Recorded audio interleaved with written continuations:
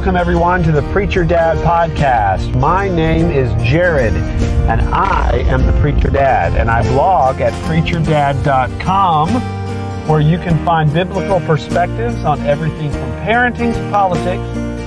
And we are trying to touch the next generation there with the gospel, pointing them to Christ so that they might be able to make a difference in the future. We are trying to do that at preacherdad.com, and I encourage you to come over there to the website and see some of the articles we have there. You can get archive episodes of our podcast. You can check out our other podcast that we've recently began. It's called the Character Stories Podcast. You can find links to that there. You can also donate to our ministry if you feel so led to do so. But here it is. I'm on my way home, and I wanted to share some thoughts with you. But before I do that, I thought I'd give you a little laugh or two, at least a smile. What do you call a wandering caveman? Well, he's a Neanderthal. Yes, a Neanderthal. Next one. What's blue and doesn't weigh very much? Well, that would be light blue. Yes, light blue. Thank you very much. Finally, just to end your misery here, I wanted to mention that someone has been adding soil to my garden. Yes, soil to my garden. The plot thickens. Yeah, getting that one? Thank you very much. The plot thickens when you add soil to my garden. Well, folks, I hope that made you smile a little bit. Maybe you're on your way home and you need to go home and have a good attitude, because you can't go home and be grumpy. The kick the cat syndrome is not a good way to live. But you know, I wanted to mention to all of you out there that I have been paying attention a decent amount to the revival happening in Asbury University there in Wilmore, Kentucky. I'm sure many of you have probably heard of these events, and it's really capturing a lot of people's attention right now. Some positive, some negative. Not everybody thinks that it is a work of the Spirit. And just in relation to that, I was reading a passage of Scripture to my family last night. You see, our family really enjoys the TV show The Chosen. We really enjoy it. It's outstandingly done, very well written. Certainly takes a little bit of poetic license with the actual gospel account, but it's not horrible. It's never conflicting or contradicting scriptural truth, and it's portraying Jesus and the disciples in a great way. Anyway, we love The Chosen, but I don't want my children to get the idea that the events happening in that show are in the Bible, are like the biblical narrative, because they aren't. There's things that they add and they imagine, what if this, what if that. So we've been reading the Gospels together. I've started to, and we read in Matthew chapter 3 about John the Baptist. And in Matthew chapter 3, it talks about how John the Baptist was preaching a baptism of repentance, and how all Judea and Jerusalem came out to him, came to hear him preach and to be baptized, and were confessing their sins. And that is, as soon as I read that, I started thinking about Asbury University and how, the things that began happening 11 days ago now, I guess, they were remarkable. People repenting of their sins, confessing, getting their heart right before God, just worshiping the Lord, and just spending hours, worshiping God in His presence and not ever wanting to leave.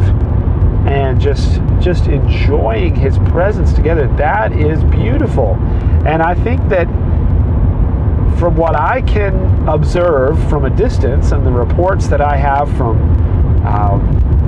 some of my relatives, and well, one of my relatives anyway, and friends that have been, and other reports that I'm reading about, it seems to me that it certainly was guided by the Holy Spirit, and that the Holy Spirit was bringing a moment of revival to Asbury University. Now, does that mean everybody involved is pure and holy? No, it's certainly not the case.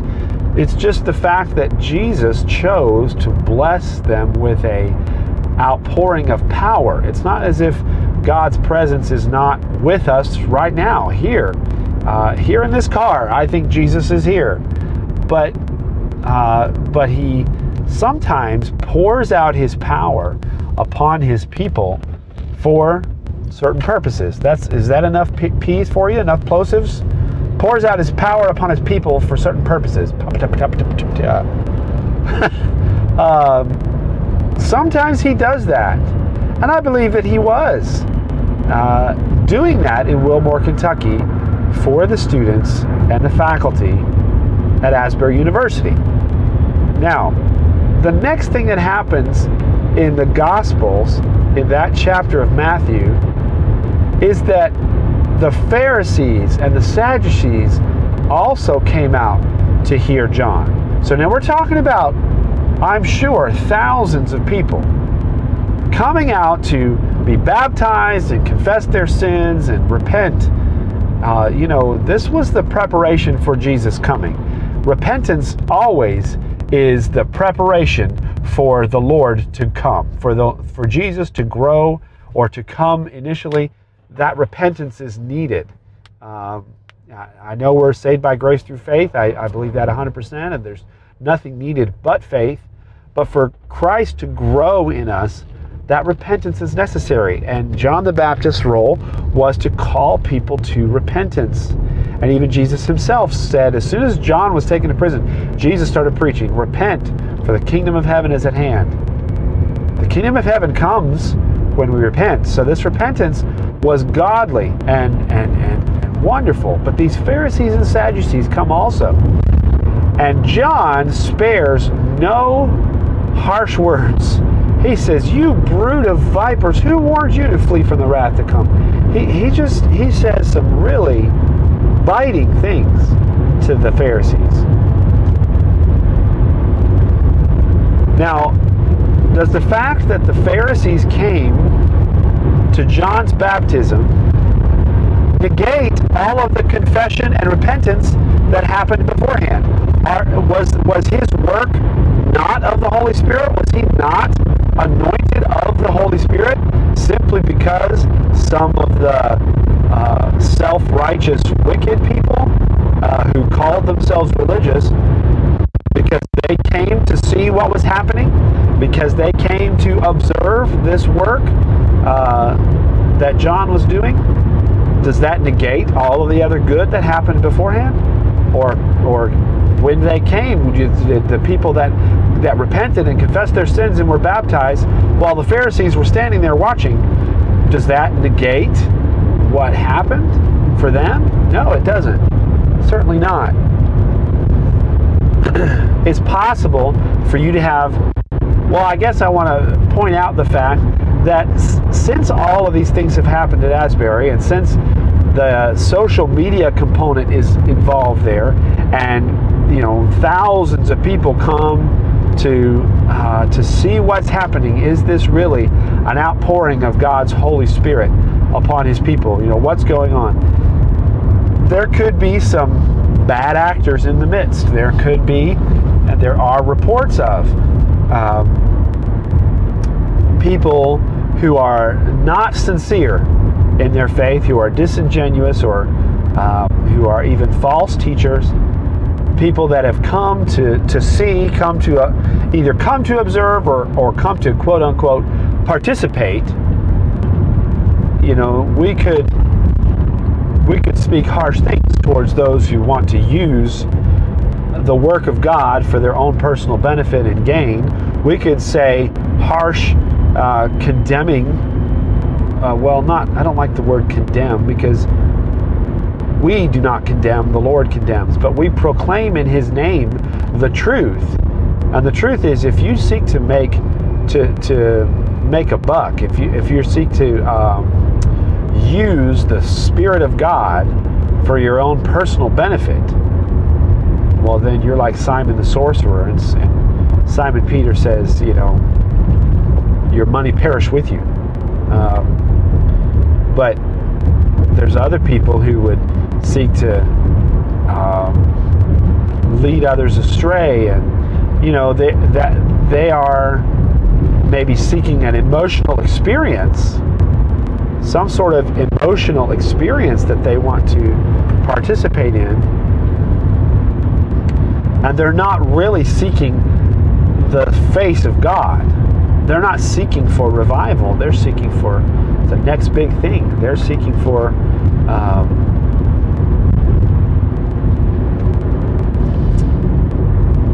they're not seeking the power of God. They're seeking for the experience. They're like adrenaline junkies, the next big experience. They're substituting a spiritual experience or some emotional response for actual relationship with the God of the universe. And I feel sorry for them. They have this counterfeit religion. And there are, I believe, very possibly, some of those people coming now to Asbury seeking for things, maybe exaggerating things. Maybe it started out well, but maybe it's kind of gotten tainted and colored at this point. I don't know. I can't say for sure. I can say for sure that what Jesus said is, you shall know them by their fruits. What is the fruit? What is the fruit? Is this bring about a renewal of holy living and godly behaviors among the students and faculty at Asbury University? Or will this newfound fame go to their head and they become prideful and arrogant and full of self-righteous authority? Well, see, I'm part of Asbury, so I really know what I'm saying when it comes to revival. Will that happen? I don't know. We have to wait and see the fruit. So I think that's what I'm saying. Well, what I'm truly trying to point out is that you can have both things happening. You can have a group of Pharisees and Sadducees, a group of self-righteous, self-important, disingenuous, false teachers, come and see what's going on at a revival, and it not negate the work of God in and among the people that are participating sincerely in that revival. That God can pour out His Spirit and does pour out His Spirit. And we want to pray for God to do this exact thing all over. We want people to revel and relish in the presence of God, that they just don't want to leave. They don't want to walk away. That is exactly what I have been praying for, that God would revive, not just revive us, but reform us. We need another reformation, another great awakening. We need to move away from the secularism of our society, the materialistic idolatry that we have embraced, and we need to move toward the Savior, toward the Lord, toward a relationship with Jesus Christ, not a religious set of practices, but a relationship with the person. That's what we need to do. And so we are praying and praying that this would come about and that it would happen. And so when it does happen, and God is glorified and lifted up, it's all about Jesus. It's not about a group of people or a particular teacher or a particular sermon. It's all about Jesus. That is what we want to see. And so we ought to rejoice when it appears that God is doing that. Now, if it is not the work of God, then that will become evident. But as far as I can tell at this point, I believe that it started out as a work of God for sure. What it is now, I'm not certain, and I think it could have been corrupted and diluted. But I believe God was working and pouring out His Spirit, and I would encourage everyone involved in the revival to not leave there unchanged, to allow the Spirit of God to flow out of them and into them, and to begin to bring forth the fruit of the Spirit, which is love, joy, peace, patience, kindness, goodness, gentleness, and self-control. I think I said those right. I hope I did. But those are the fruits of the Spirit. And so the evidence we should look for are those fruits. But it's also possible for there to be bad actors among them and it still be a work of God. So let's keep that in mind. I think I just wanted to point out the connection I saw between Matthew chapter 3 and what's happening there at Asbury. And I think that it has renewed my prayers for revival where I am and in me, because I need to be revived. I need the Lord to pour out His Spirit upon me in power.